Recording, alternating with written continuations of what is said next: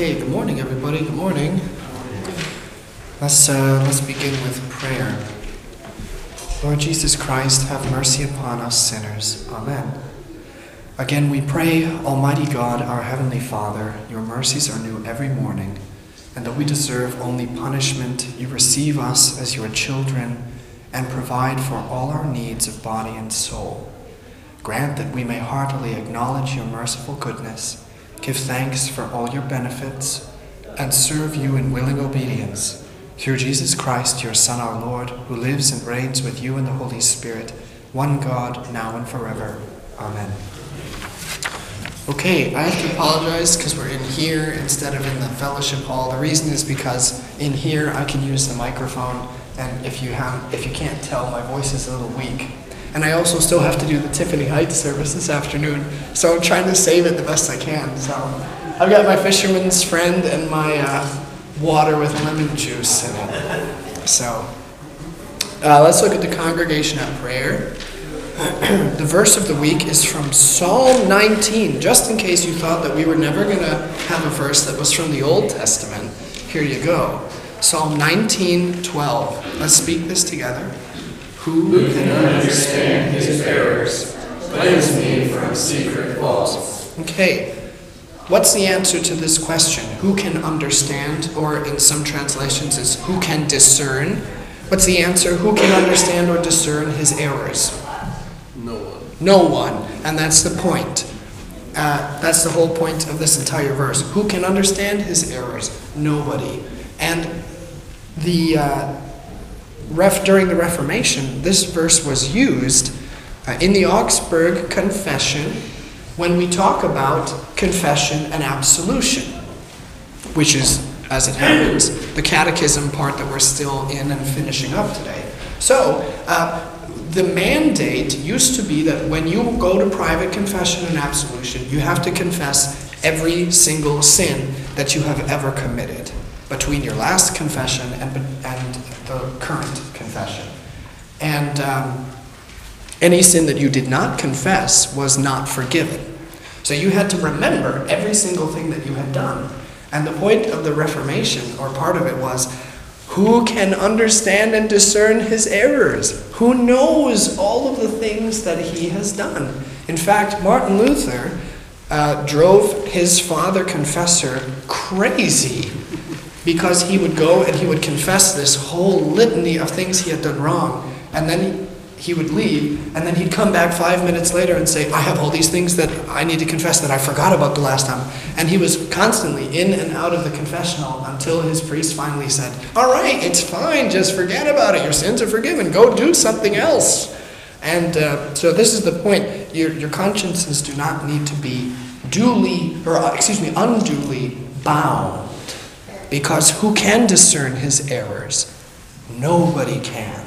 So take comfort in that fact that you're going to sin, and a lot of the sin that you're going to commit, you're not even going to remember, which is why we say things like, I have sinned in thought, word, and deed by what I've done, by what I've left undone.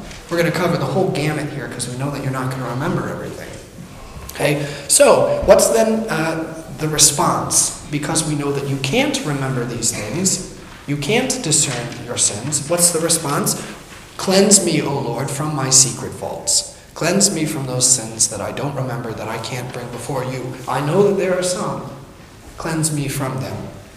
Okay, and that's confession and absolution right there. Nobody can remember everything, but you are a sinner. So what do? You cry out to God for mercy. Lord, I am a sinner. Kyrie eleison, have mercy on me. And the Lord says, yes, amen, your sins are forgiven. Okay, let's speak this again. Who can understand his errors? Cleanse me from secret faults. Okay, which are these sins which we know and feel in our hearts? Consider your place in life according to the Ten Commandments. Are you a father, mother, son, daughter, husband, wife, or worker?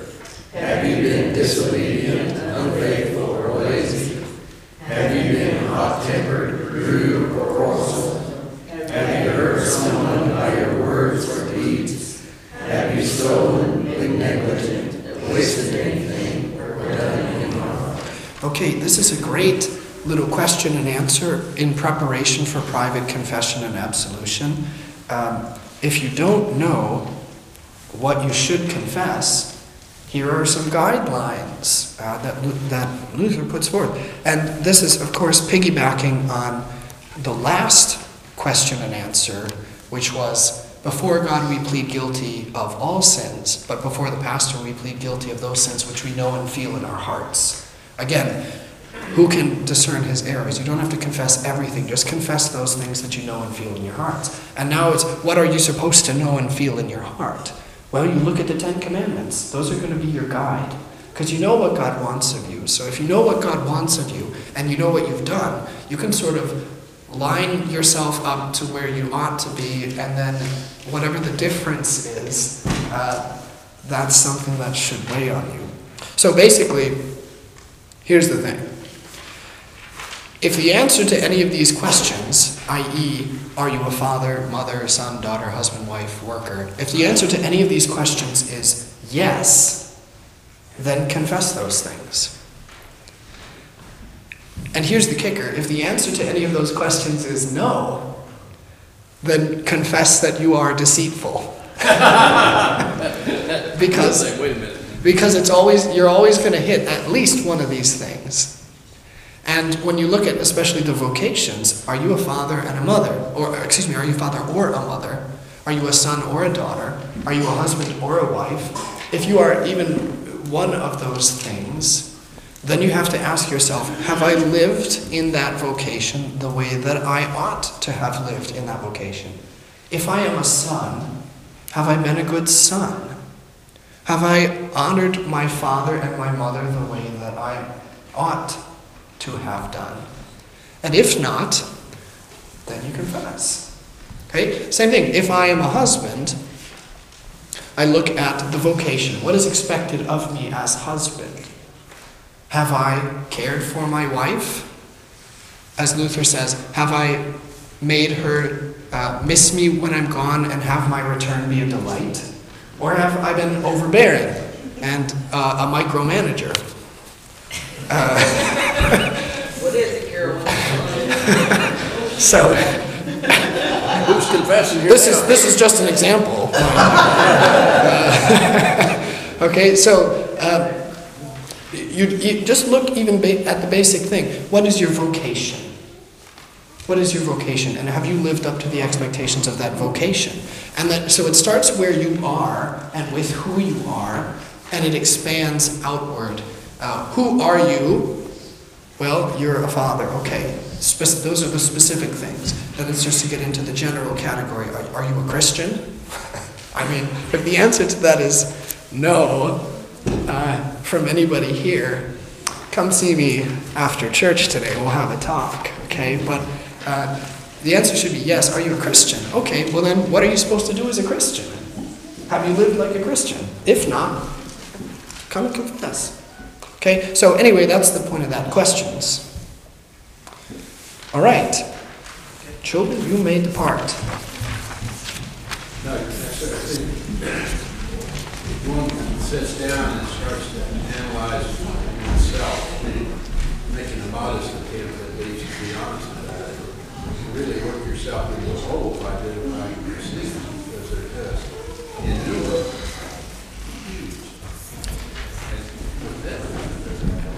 Yes, yeah, your sins are always going to be innumerable, and that's why you can plead guilty of all sins.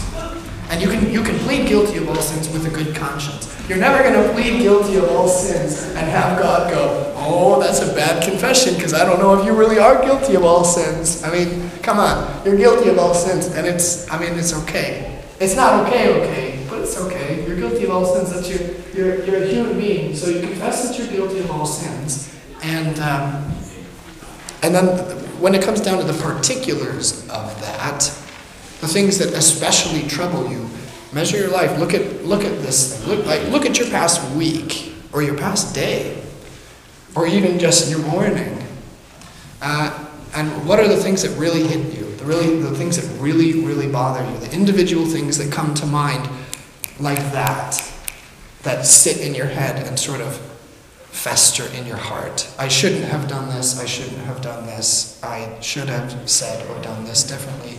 Those are the things then that when you come to private confession and absolution, you get great comfort from confessing because they're addressed individually. And you are addressed individually as a Christian by the mouth and the hands of God that absolve you of those particular things, as opposed to when you come to divine service and you say, I am guilty of all sins, and God says, okay, you're guilty of all sins. Yes, I forgive you. I mean, that's still forgiveness. You're being forgiven either way, but there's the question is, it's a question of comfort. And sometimes, when you're confessing generally, yeah, I'm a sinner, I've not done the things I ought to have done, the general confession and the general absolution doesn't really hit you in the particulars that are really bothering you. And there's really no replacement for the comfort that you get from confessing the particulars and having the particulars themselves be addressed and forgiven. Nancy, this is for you to borrow.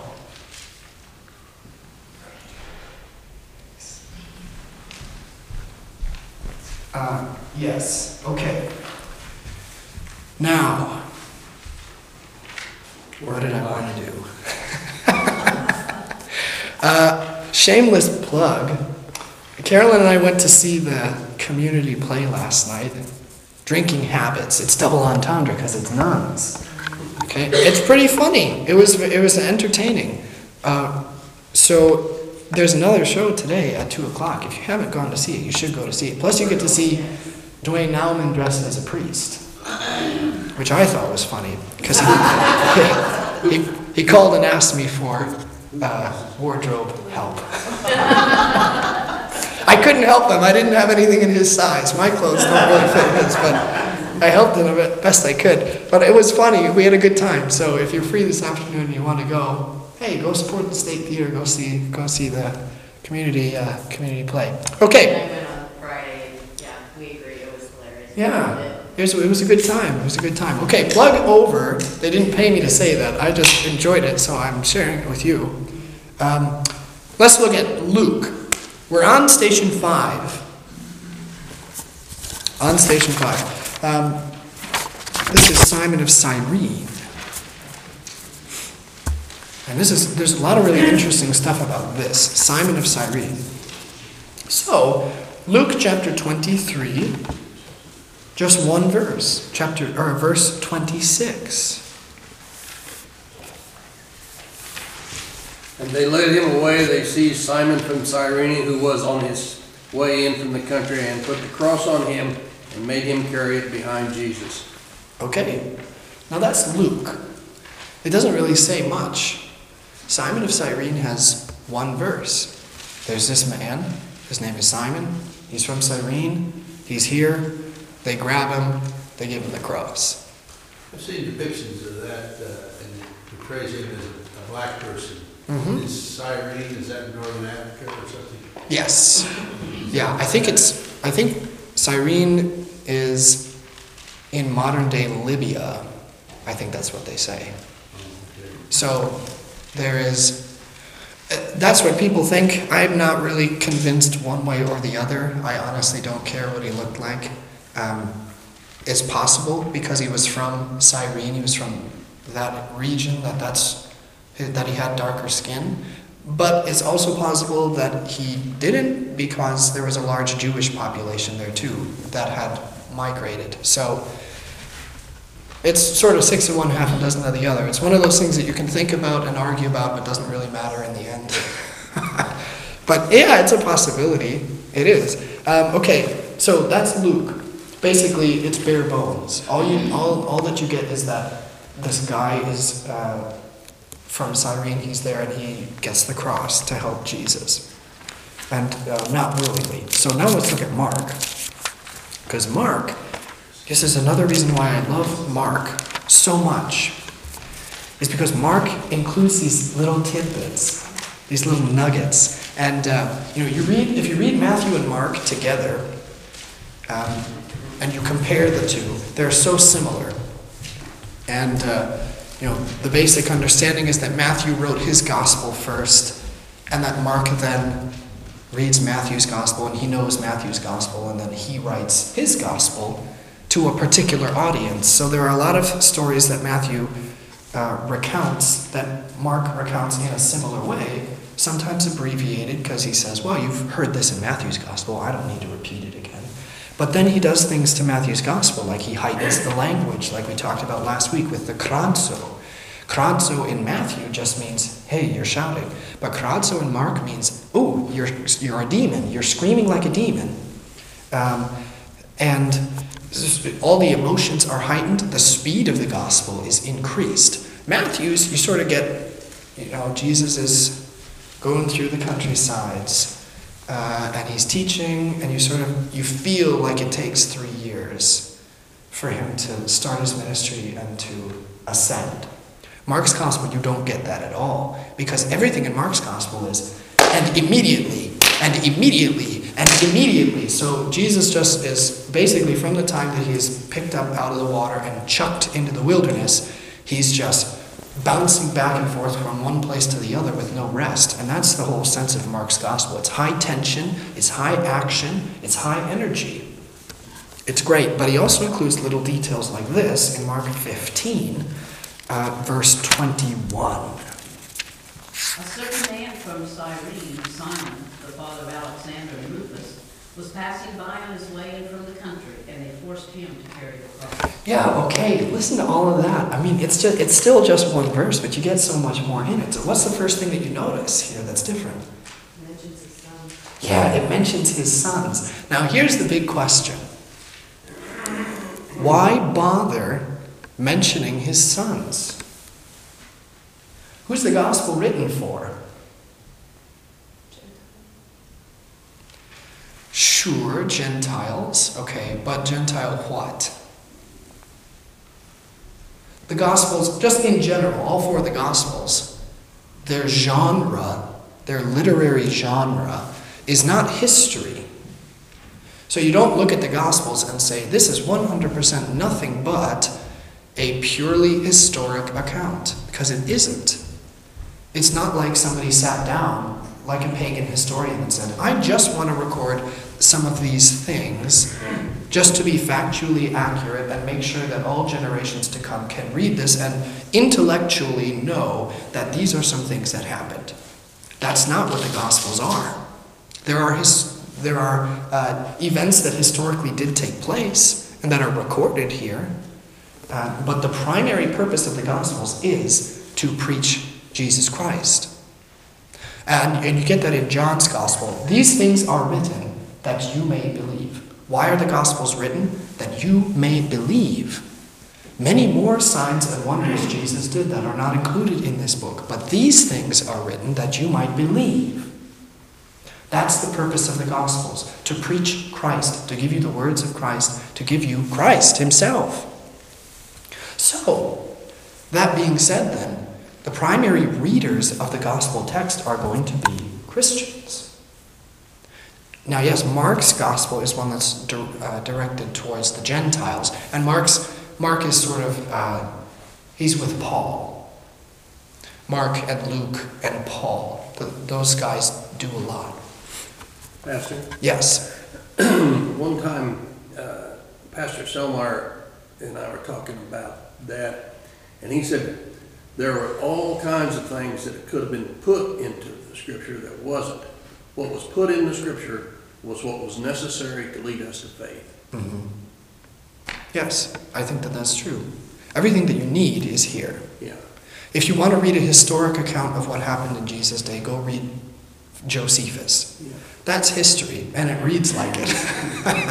It's sort of dry. But the gospel is not dry. The gospel is full of meat. It's full of juice. You bite into the gospel, and you get a mouthful, and you keep chewing that mouthful for the rest of your life. So there's more in there than just history. So, Mark, with Paul is the apostle that goes to whom? Now this is Carolyn's answer. The Gentiles. Paul goes to the Gentiles. Peter and John go to the Jews. Matthew's gospel is a gospel that's written for the Jews. John's gospel is a gospel written for the Jews, but from the perspective of the priestly lineage. He comes from a line of priests. So that's why Mark is depicted as an eagle. One of these is the eagle. Yeah, that's John. The eagle is John because the eagle sees with eagle eyes. Somebody was telling me, it was Luann Heights. We were bowling on Friday night. And it was her great niece and nephew. I think that's her great niece and nephew. They've been here visiting the past week. They were on spring break. And Wyatt, her great nephew, he said, "Hey, on our way here, we saw the coolest thing.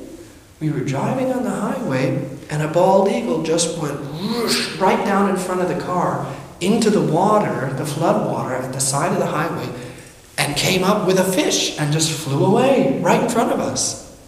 And that's the Gospel of John. When you look at that water, do you see the fish? No, you don't. You don't see the fish because you see the surface of the water. But when the eagle looks at the water, the eagle sees through the water and into the water, and the eagle sees the depths. John is the eagle because John looks at the Old Testament scriptures with eagle eyes, and he plumbs the depths, and he brings out all of this stuff, which is why John's gospel coincidentally ends up being one of the most, I don't want to say convoluted, but one of the most difficult of the Gospels to read and understand. It's very philosophical in many ways. It draws on the teachings of the priests and expands on all of that to show Christ in the Old Testament. That's also why it is Matthew, Mark, and Luke are sort of in their own camp called the Synoptic Gospels. And then there's John, who's off all the way by himself. Because Matthew, Mark, and Luke sort of follow the same progression, and John doesn't. I mean, at least half of John's gospel takes place in the upper room, with all the teachings of Jesus and the washing of the disciples' feet and the high priestly prayer. All of these things. So John sort of speeds up right at the beginning, and then draws out the whole passion, or pre-passion narratives in the upper room. So anyway, this is more than you ever wanted to know, and none of it's actually related. But anyway, so Mark is writing to Gentiles, and primarily Gentile Christians. Now, of course, there are going to be people who are reading the gospel and who aren't Christians, and who read that and say, "Oh, wow, this is the gospel of Jesus Christ," and they become Christians. But because this is stuff that is read within Christian communities, when you go look at any of the gospels, they include things like names of people who you think are obscure and inconsequential, and names of places that you think are obscure and inconsequential, and phrases such as, "and it is still there to this day," or "and for this reason they do it this way because it falls in line with whatever." But for the early Christians, it wasn't inconsequential, because these were names of places and people that they could go to see, to visit, to speak with, and corroborate the whole story that they had heard in the gospel. So when you hear things like the road to Emmaus, it mentions Cleopas. You've never really heard of Cleopas before that time, but now all of a sudden he's there and he's a main player. It's like when you're watching a movie and it's in the final act and they start throwing new characters at you, and you say, "How am I supposed to care about the new characters? How is there any time for these people to be developed? This is too late in the game to be introducing me to new people. I've just gotten to know the guys you introduced at the beginning." But the Gospels do it. Here's some new people. And the reason that they're there is because Cleopas and his disciples with him saw Jesus. And you know that from other places, many more miracles Jesus did, and he appeared to many of the brethren. Well, who's one of the brethren he appeared to?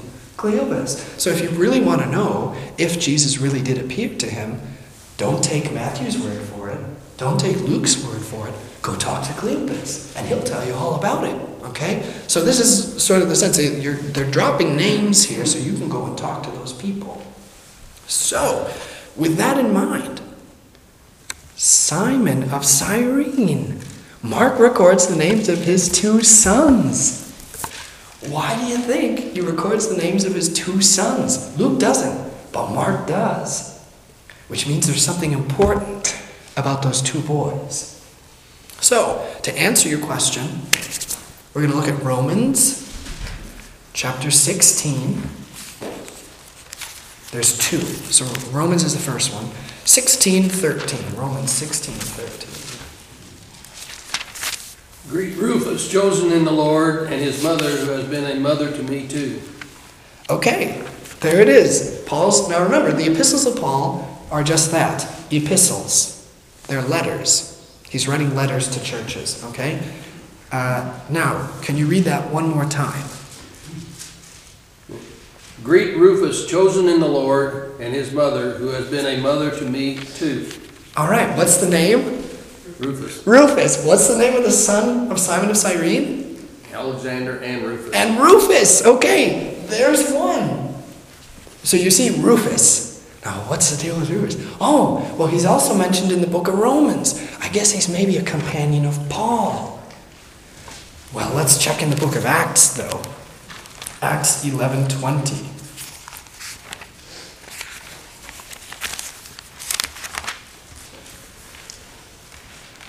But there were some of them, men of Cyprus and Cyrene, who on coming to Antioch spoke to the Hellenists, also preaching the Lord Jesus. Okay, now, who writes the book of Acts? Luke. Luke writes the book of Acts. Who is Luke a companion of? Which apostle is he a companion of? Paul. Luke is a companion of Paul, and he's recording words about a couple boys from Cyrene who come and preach about Jesus. Now I wonder who those boys could be. Alexander and Rufus, who Mark records. Mark is also a missionary to the Gentiles. Mark is also a companion of Paul. So Mark, Luke, and Paul, all missionaries to the Gentile communities, are all mentioning these boys from Cyrene. It's not a coincidence. There are never any coincidences in Scripture. Everything in Scripture is intentional. So, Mark is naming these people, Alexander and Rufus, because, as the early tradition states, those men were with Simon. Simon is most likely a Jew, which explains why a man from Cyrene is in Jerusalem, because Passover says you have to come to Jerusalem. You have to make the pilgrimage to the temple, because this is the place where Passover happens. That's why Pilate is in Jerusalem too, by the way, because remember, Pilate hates Jerusalem. In fact, Pilate hates the fact that he has to be in the Middle East at all. That's a punishment. You get sent to Judea when you've been bad. And that's the place where you're sent so that you fail, so that the emperor can say, that's the 3rd strike, now you're done. So he doesn't really want to be there, and it's a punishment for him to be there. So he doesn't really want to be in Jerusalem at all, because that's the central hub. But maybe a week or 2 or something ago, I said Pilate has to be there, because Rome occupies Judea. It's a Roman province. So anytime that there's a big festival or a holiday, Rome has to be there to represent. He's the guy in the parade. Hey, I'm here, don't worry. So he has to come back to Jerusalem. So when you take a step back and you look at this bigger picture about everybody congregating here for the Passover, it really does sort of make the crucifixion of Jesus this even more miraculous, that all of these things are converging on this one point right now and taking off for the salvation of man. So anyway, Simon of Cyrene, probably a Jew, that's why he's there, which means he's probably there with his family. The names of wives are generally not recorded, so anytime they are, that's a sign that you should be paying attention, that those are important women. But you'll hear in the gospel reading for today, which is the feeding of the 5,000 in John 6, that there are 5,000 people, men. There were 5,000 men, not including women and children. So Simon of Cyrene is named and counted. He is there. It's highly likely that his wife is there too, which then would assist us in reading Paul's letter to the Romans when he talks about her mother, or his mother, excuse me. And then also, his 2 boys are with him, and they're all right there. And he's just trying to get through. And the Romans grab him. Why? Because at this point, they realize Jesus can't actually carry this. He cannot physically carry this cross by himself, the full walk of the road. He's too weak. So he needs help. So they get this Simon of Cyrene to help him. And it's just sort of by chance that they reach out and they grab somebody and they say, hey, you're going to help us here. And again, this is where Mark's gospel is so great. Because in Mark's gospel, the word, and now I'm using the New King James, and it says they compelled a certain man. And this word in the Greek is beautiful because it's really, you get the force that it's compelling. You're grabbing somebody and you're forcing them to do something that they do not want to do. Simon doesn't want anything to do with this, but he is forced to. The Roman officials grab him and say, hey, you just got roped into service, guy. You're going to help. And you can't really say no when the Roman soldiers come and tell you to do something. So he's there. He walks the whole walk with Jesus. And you better believe that his boys and his wife are there too, walking as well, because their husband, their father is right there. Now they're all roped into it. So the whole tradition is that they become Christians from watching Jesus and watching him die and being at the foot of the cross, and then hearing the words of the gospel and saying, this man Jesus, yes, that's right. And somehow or other they meet up with Paul, and then they assist him in the mission work. So anyway, it's sort of a really beautiful thing. Incidentally, this is my theory. There's another time when we see that people convert to Christianity by watching Jesus. Can you think of maybe what it might be? In the Passion narrative.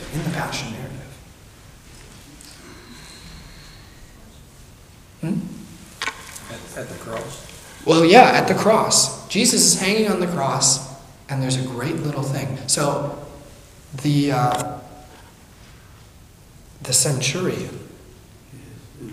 The centurion says, truly this man was the Son of God. And that, take it or leave it. Because it's maybe a confession of faith, but it's also maybe not. Because you could say, well, he said he was the Son of God, and now there's this eclipse and the ground is shaking and there's all this. Yeah, he really was the Son of God. He was what he said in the sense that, boy, he was more powerful than we thought. Or it's a confession of faith that says, this guy was who he said he was. I believe this. Truly he was indeed. Fall on your face prostrate now, like the thief on the cross. Lord, remember me. One of the biblical movies that include the Passion of Christ has that quotation in it, and the actor that does it is John Wayne, which I thought was, big John Wayne making the confession there. Trivia. Well, that's cool. National hero. Yeah. Next to Charleston Heston, Charlton Heston was God and John Wayne. Yeah, that's right. Who does God send when he wants to set his people free? Charlton Heston. Yeah. So here's part 2, though, of the centurion. You thought it was over at the cross, but it isn't. He comes back. When Jesus rises from the dead, he leaves the tomb. Pilate stations guards, plural, at the tomb because the Jews make him. Hey, his people are going to steal the body. You better put some guards there. And at that point, Pilate just sort of says, fine, whatever, get out of my hair. I'll put some guards there. And he sends 2 unlucky fellows. Yeah, go stand at this tomb. Make sure nobody takes the body. Those two are out cold. And Pilate wants a report. And in the Greek, it says, he inquired of the centurion. There's a direct article. It isn't, he asked a centurion. He asked one of the guards even. It wasn't one of the guards. He asked the centurion. Now the only other place where you get to see the centurion, where one specific centurion is so important, is right there at the foot of the cross. That centurion who makes the confession. Truly this man was the Son of God. And Pilate now doesn't know what's going on. He's gone. The guards are out. Get that centurion. He's the one that said something. He knows something. I want to talk to him. So there's that centurion. A Roman official at the foot of the cross, seeing the crucifixion of Christ, seeing the majesty of God, knowing about the empty tomb. He's a Christian. Now, early Christian tradition also says that Pontius Pilate's wife became a Christian as well, but probably not Pontius Pilate. I had this really grand theory once. I was going to write a big paper about it, about how, well, maybe Pontius Pilate does become a Christian. He doesn't want to crucify Jesus. He sees all the same things everybody else sees. He washes his hands. His wife has had the visions, and tradition says she was a Christian. And then he summons that specific centurion who talks to him. Maybe all of that did something to him. Now, I don't know. There's not enough there to write a paper, which is why I didn't. I just thought it was kind of cool. But anyway, so there's the centurion. Bruce. It would almost make you think that Pontius Pilate, we don't really know the final outcome. But after Jesus rose from the dead, you'd almost think that Pontius Pilate would be in a state of denial to a degree that, he, in essence, was responsible for Jesus going ahead and being crucified. But you think that, it's probably good we don't know, about him, but Yeah. he was the one that was guilty. Pontius Pilate would have been to his rear. He just basically wanted to get out of it. You see, he washed his hands up, and that was it. Yeah, he's guilty to a degree. That's the argument that the Jews in Acts try to make. Well, us? No, we didn't do it. It was the Romans. They made us do it. And Peter says, no, you did it. Why did you do it? Because you're the ones that came and said, we have a law, and by that law this man must die. You are the ones that told Pilate, hey, we have no friend but Caesar. Which is really sort of, come on. Look at all of the stuff they've said about Caesar. Look at all of you love Caesar now, but you didn't a week ago when you were rebelling and speaking harsh words against him. So they change their tune, and they do it all just so that they can get Pilate to crucify Jesus. Because then they think, well, we didn't do it, our hands are clean. But they're the ones that also say, let his blood be upon us. Pilate doesn't want the blood on his hands. Innocent blood, that's bad. That's taboo. You can't have innocent blood on your hands. You're going to get cursed. The Pontius, is that a first name or is that an adjective of Pilate? That's a name. First name. Yeah, we could have a whole class just talking about Roman names. It's kind of cool. There was a class that I took in college that was about the religions of the classical period, so from the Greeks and the Romans and all the different things. And we spent a whole class, whole power lecture just on Romans and the names and how they choose the names and the family names. And it's pretty cool. But yeah, Pontius is a name. Pontius Pilatus. You can see it on his signet ring was just found, and it says Pilatus. I think Pontius is on it as well, Pontius Pilatus. Anyway, we're way off track. So, this is, this whole thing, the whole Via Dolorosa, the whole Passion narrative, all of this is indicative of something called the theology of the cross. And what the theology of the cross says is that God makes his greatest good known in the midst of the greatest weakness or greatest sorrow. And obviously, theology of the cross, it derives its name from the greatest evil in all of history that was used for the greatest good in all of history, the cross. But it goes along with the idea that, God makes his strength manifest in weakness. God is a God of paradoxes. In order to be strong, you have to be weak.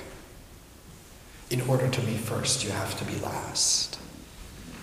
And here you see it. He receives his cross. That's weak. He can't even carry that cross. Somebody has to help him. That's weak. But his greatest strength is made manifest in the weakness of Christ, in the frailty of flesh. If God really wanted to come and save us, why didn't he come down with flaming chariots and trumpets and everything and just kick down the door of creation and say, "Hey guys, I'm here. Let's go." And he doesn't. What does he do? He takes this on him. This flesh. Who wants this? Frail flesh. And he takes that on. In the frailty of human weakness, God's might is made manifest in the person of Christ. So here, Christ, even now, he can't carry the cross by himself, but he still goes willingly. And now here is a really interesting point. You hear talk about type and antitype. We talk about that a lot. Who's the type of Christ and who is Christ the antitype of? One of the big ones is, of course, Moses. Moses is a type of Christ, leading people from bondage to freedom, leading people from death to life. Remember, there only is one story of Scripture, death and resurrection. Everything in the whole Bible is death and resurrection. And it all points to Jesus, because in Jesus is death and resurrection. So Moses, now we're going to look at Exodus here. There's a great comparison here between this station, Simon of Cyrene helping Jesus, and the person of Moses. And here, in this Via Dolorosa, you see the fulfillment of Moses. Again, you've seen it already a lot of times. But here's a big one. So, it's Exodus 17. And we're going to look at verses 11 to 13. As long as Moses held up his hands, the Israelites were winning. But whenever he lowered his hands, the Amalekites were winning. When Moses' hands grew tired, they took a stone and put it under him, and he sat on it. Aaron and Hur held his hands up, one on one side, one on the other, so that his hands remained steady till sunset. So Joshua overcame the Amalekite army with the sword. Okay.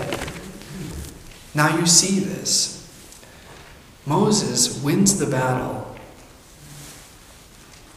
like this. The people of Israel are in the war with the Amalekites. God tells them, "You will be victorious. I will make my power known to you only when Moses' hands are outstretched." How is God's power made known? Like this. And sometimes you can look at some of the things that God says to the Israelites and go, well, that seems sort of arbitrary, doesn't it? Hey, yeah, pick up your hands, you win a battle. Okay. And it's... But when you start realizing why he does it, everything teaches. Everything teaches. Everything points to Christ. You want to win the battle? You'll win the battle. But you have to win the battle my way. You have to win the battle with me. And I'll show you how to do it. arms outstretched, and he can't do it. Moses can't do it. I mean, I don't blame him. Have you ever tried to stand there like this and hold your arms up? You can put them up and you think, oh yeah, I'm pretty hot stuff. I could do this. This isn't that hard. And then you do it for maybe 10, 15, 20 minutes, and your arms start to go down because it's hard. It's hard to do. So Moses can't even do it by himself. The Israelites can't even win their salvation by Moses. And that's the point. He's got to have people come and hold his arms up so that he can keep his arms up, outstretched. And victory is won in outstretched arms. Now, fast forward to the Passion. The victory of all history, of all time. The victory over sin and death and the power of the devil is won in the weakness of a man who on his way to death can't even hold his own burden and whose arms are outstretched.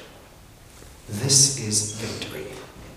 The weakness of flesh, arms outstretched upon the cross, angels ascending and descending in the vision of Jacob. This is victory. And it's victory not over your across the pond neighbors. It's not against the Amalekites. It's not against the Egyptians. It's not against the Babylonians or the Assyrians. It's not against the Greeks or the Romans. It's against the enemies of the Spirit. It's against Satan. It's against the demonic horde. It's even against you. You win the battle against yourself. And it is. Your life is a battle constantly. It's a struggle. The new man wars against the old. As St. Paul says, the good that I would do is the thing that I don't do. And the thing that I do not want to do is the very thing that I do. That's the war that's won in the outstretched arms of this man here. So where Moses requires others to hold his hands up, so too Christ has Simon of Cyrene come in to fulfill the picture of Moses. He's got this guy coming in, helping him bear the burden on his way to victory. But ultimately, as is the case with Moses, who has the victory? Is it Moses who has the victory? Did the Israelites win because of Moses or because of the guys helping Moses? No. That's always the thing. It's never about Moses. It's never about the people who come and help Moses. It's not about Simon of Cyrene. All of that fulfills the type that is Moses. But the main thing is that it's always God who does the work. In midweek, we're going through the plagues of Egypt right now. And you get all of this stuff building up to it with Moses. And God comes to him and he says, hey, Moses, how'd you like to go back to Egypt? Moses says, no thanks. God says, I wasn't really asking. You're going to go to Egypt. You're going to bring back my people. And here's how you're going to do it. I will give you my words to speak. I will give you my name to use. Throw your staff down. Put your hand into your cloak. Touch the water. Turn it to blood. Who's doing it? Is it the greatness of Moses? Of course not. I mean, and you really start to understand that when you look at how old Moses is. He's something like 80 years old. I mean, Charlton Heston, sorry guy. I mean, he looks good. He looks good. But Moses is 80 years old. And he's got to go to Egypt. He's got to face off with Pharaoh. He's got to do all these things. He's got to take all those people back. I mean, let's be honest. If anybody thinks that Moses is doing anything of his own strength, you are sorely misled. It's like Abraham. Abraham was how old when he had his first child? He was 100 years old. I asked the midweek kids, I said, how many people do you know that are 100 years old that are having their first child? And one of them said, I don't think I even know anybody 100 years old. And that's the point. Again, God makes his strength manifest in weakness. His strength is not Moses' strength. His strength is Moses' weakness. Because then you know that it isn't Moses that is speaking. It isn't Aaron that is speaking. It isn't Moses that's making a serpent or making leprous hands or sending flies or lice or anything. It's God. That's what it's always about. It's not about Moses holding up his hands. It's about Christ, the victory that is in Christ. Everything teaches. This is, again, you're talking about Jacob and his vision. What's the point of all of this? What's the point of Jacob seeing the vision of Christ and not understanding it and then wrestling with Christ and finally realizing it and then having this sacramentum, this sign in the flesh in his hip?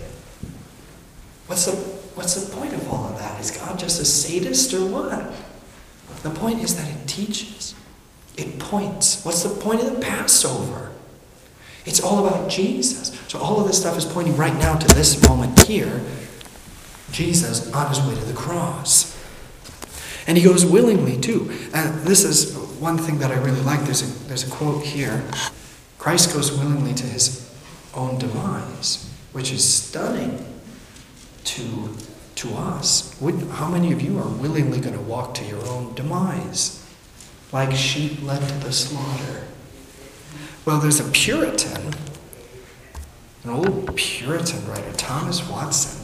Christ went more willingly to the cross than we do to the throne of grace. Oh, I love that so much. Christ goes more willingly to the cross than we do to the throne of grace. And it's true. It's so true. You've always got this little voice that, oh, you don't want to do that. You don't want to go to church. You can stay home. You don't need that. Oh, you want to do that sin. You want to take that fruit. You know you do. Yeah, I do.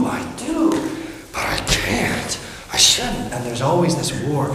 And you never go willingly. You always go kicking and screaming. And sometimes God drags you by the scruff of the neck. Come on, let's go. And you're just sort of following along, being dragged along, really. It's not even your own power or your own strength.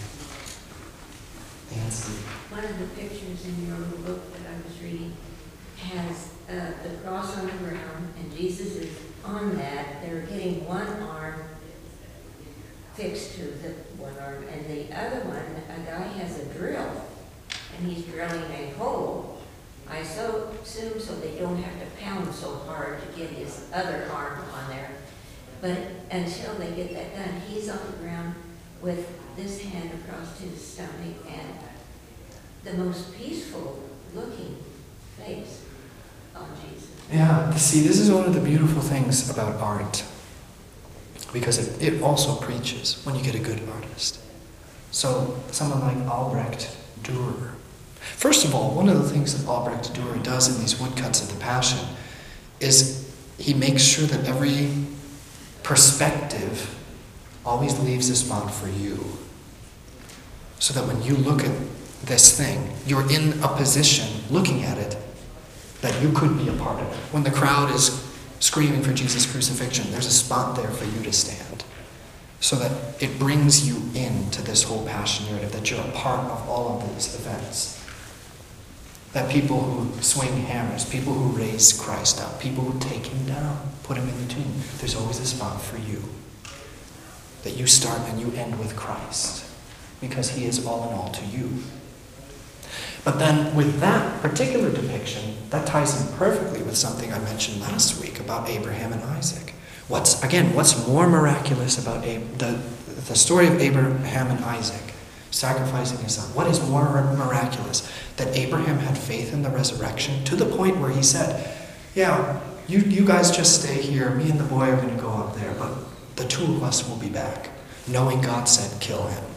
Don't worry, we'll be back, both of us. Because God's going to raise him from the dead. What's more miraculous? That faith or the willingness of the Son to be bound. The willingness of the Son to submit to the will of the Father, to let himself be bound on the altar. And you see that in this Albrecht Dürer, that he does. He just lays there like this. He knows what's happening. He says, thy will be done. This is how it has to happen. I'm willing to be bound. I'm willing to be weak. Because that's how salvation is won. there's a point there, some of the cults use that willingness, that point you're making about Isaac there, to lure people into their cult because they transmit that idea that this is the way. And I'm not making my point clear, I guess, but that same attitude, that willingness that Isaac had, they sell that point that they have in the cult so that those people willingly come. They're not coerced into that. They come willingly, like that. Yeah, look at Isaac. Look at Isaac. He was so great. Why can't you be more like Isaac? Isaac was willing to do it. Why can't you be? Because Isaac is a picture of Jesus and I'm not. And the people thought that David Koresh was that Jesus personified in their midst almost. And, I mean, that's perverted theology, but that was a mindset that those people had. Well, Kool-Aid guy in South America too. They thought that he was the cast me out. Yeah, So Messiah. pass out Kool-Aid and strychnine. Jim's with it, Jim Jones. Yeah. There's no shortage of that. Excuse me, there's no shortage of that. And there never has been, though. I mean, there's nothing new. There are those who will come to you preaching this message. Christ talks about this. The sheep know the voice of the shepherd, but there's only one shepherd. There are many who try to be shepherds. There are many robbers who come in the night and try to take away the sheep. There are many who preach a message that is contrary to the message of the gospel, to the message of the church. And on the one hand, it's the pastor's responsibility to jealously guard over his sheep. If any number of you want at any point, I'm not going to throw churches under the bus, so I'll speak generally. If any of you want to get up and leave the Lutheran Church and go to, say, one of the surrounding evangelical churches, because you think it's more fun, because you like the people better, at the end of the day, I'll let you go. Because I can't control what you do. But you better believe that I'm not going to let you go without sitting you down and talking. Because I am a jealous shepherd. I am jealous for my flock. I care for my flock. And if my flock wishes to go astray, I'm going to do my best to make sure that they don't. That's on the pastor. To continue teaching, preaching, and administering the sacraments for the strength of his flock. Keep you grounded. Why do we come to Bible class? It's not because I'm so great and I'm entertaining. It's not like you're here to see a good show. You're here because you're being grounded. You're here because this is part of the Christian faith, is the teaching. How are disciples made? Think of Matthew 28. Make disciples of all nations. How do you make disciples? Step 1, you baptize them. Step 2, you teach. You baptize, you teach. Teaching them whatsoever. Yeah. So, I'm going to keep teaching you. If you ever think that you know it all, come and see me. I'll teach you some more. And if I ever think that I know it all, I'll come to see you. And you can teach me that I don't. Nancy and Bruce. Last night, we went to the First Church of Christ for supper. And hardly anyone spoke to us. And we got our meal and sat down and ate. And then this guy came over. I'm assuming he was the preacher. And he started talking about all kinds of things. And pretty soon he said, I'm assuming you're a sister in the faith. And I said, Holy Trinity Lutheran Church. He kind of stopped his spiel about then, and we just talked about it. Sure. Now, I do know the guy there from Ministerial Alliance. I really like him. He's a nice guy. He's very enthusiastic. He said that you were really one of the best. Oh, well, that's awful kind of him. I have to confess. I hope he doesn't listen to this podcast. I have to confess, the first time that I met him, I came home to Carolyn and I said, boy, he is so nice and he's so enthusiastic. I'll bet you I could make a Lutheran out of him. Bruce. Pastor, one morning down at Coffee where we all got our knowledge, someone in the group brought up, they counted up and they said that there was 9 churches in the community. He says, you know what that means? No, what? That means no one can get along. Because he figures they all have a different perspective. What? Made there, and that's, and I never looked at it that way before. Yeah, maybe. I mean, I heard a story of this community and a guy got a Lutheran got called there to Third Lutheran Church of whatever the name of the town was. Some small town in Iowa, I think. Yeah, we'll make fun of Iowa. So he gets called to some small town in Iowa, Third Lutheran Church. And he gets there, and on the same street, First Lutheran, Second Lutheran, Third Lutheran. And he said, oh, what's the deal? What's the deal? And they come, his parishioners said, well, Pastor, we all used to be First Lutheran. But then we put in some new carpeting, and boy, oh boy, there were a lot of people that didn't like the green carpet because they wanted red carpet. So they left. And they were the ones that made Second Lutheran Church. And then Second Lutheran Church did some renovations, and they didn't like the organ that they brought in. So then we came here, Pastor, and we made Third Lutheran Church. So we're the good ones. And this guy said, oh, you're the good ones. Okay. But there's 3. I mean, talk about not being able to get along. Look, here's the deal about the church, okay? Not everybody gets along with everybody else. That's human nature. Not everybody gets along with everybody else. You're not going to get along with everybody in this congregation. Not everybody here is going to be your bosom friend, okay? That's okay.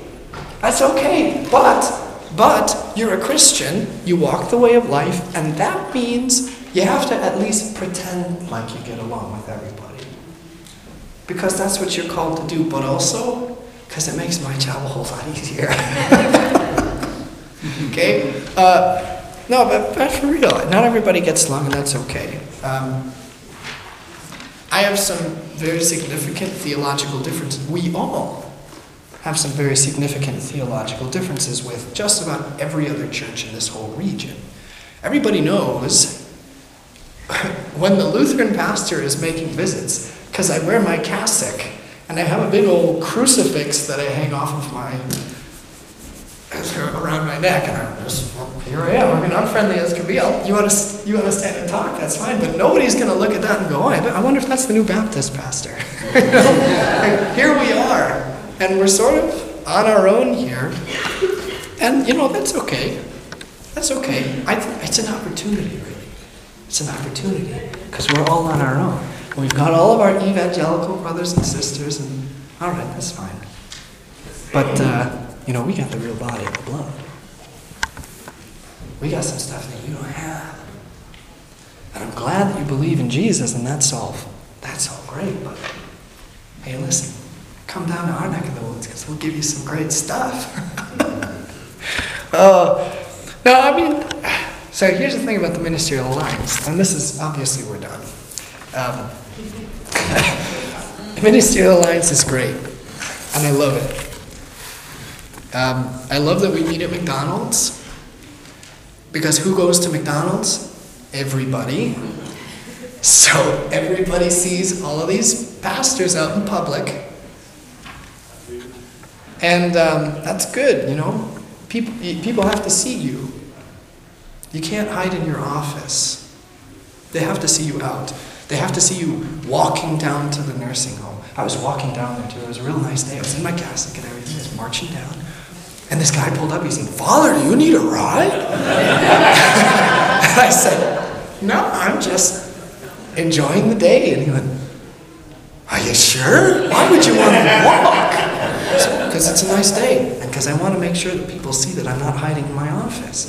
I'm out and about. I walk places. I go to visit people. Okay? We meet at McDonald's. It's great. You get an Egg McMuffin, drink some coffee, and talk with everybody else. And everybody sees you doing it. It's also a way for us all to help. You know, we disagree theologically. Please don't ever take communion from the Methodists, because they don't believe that it's the body and the blood.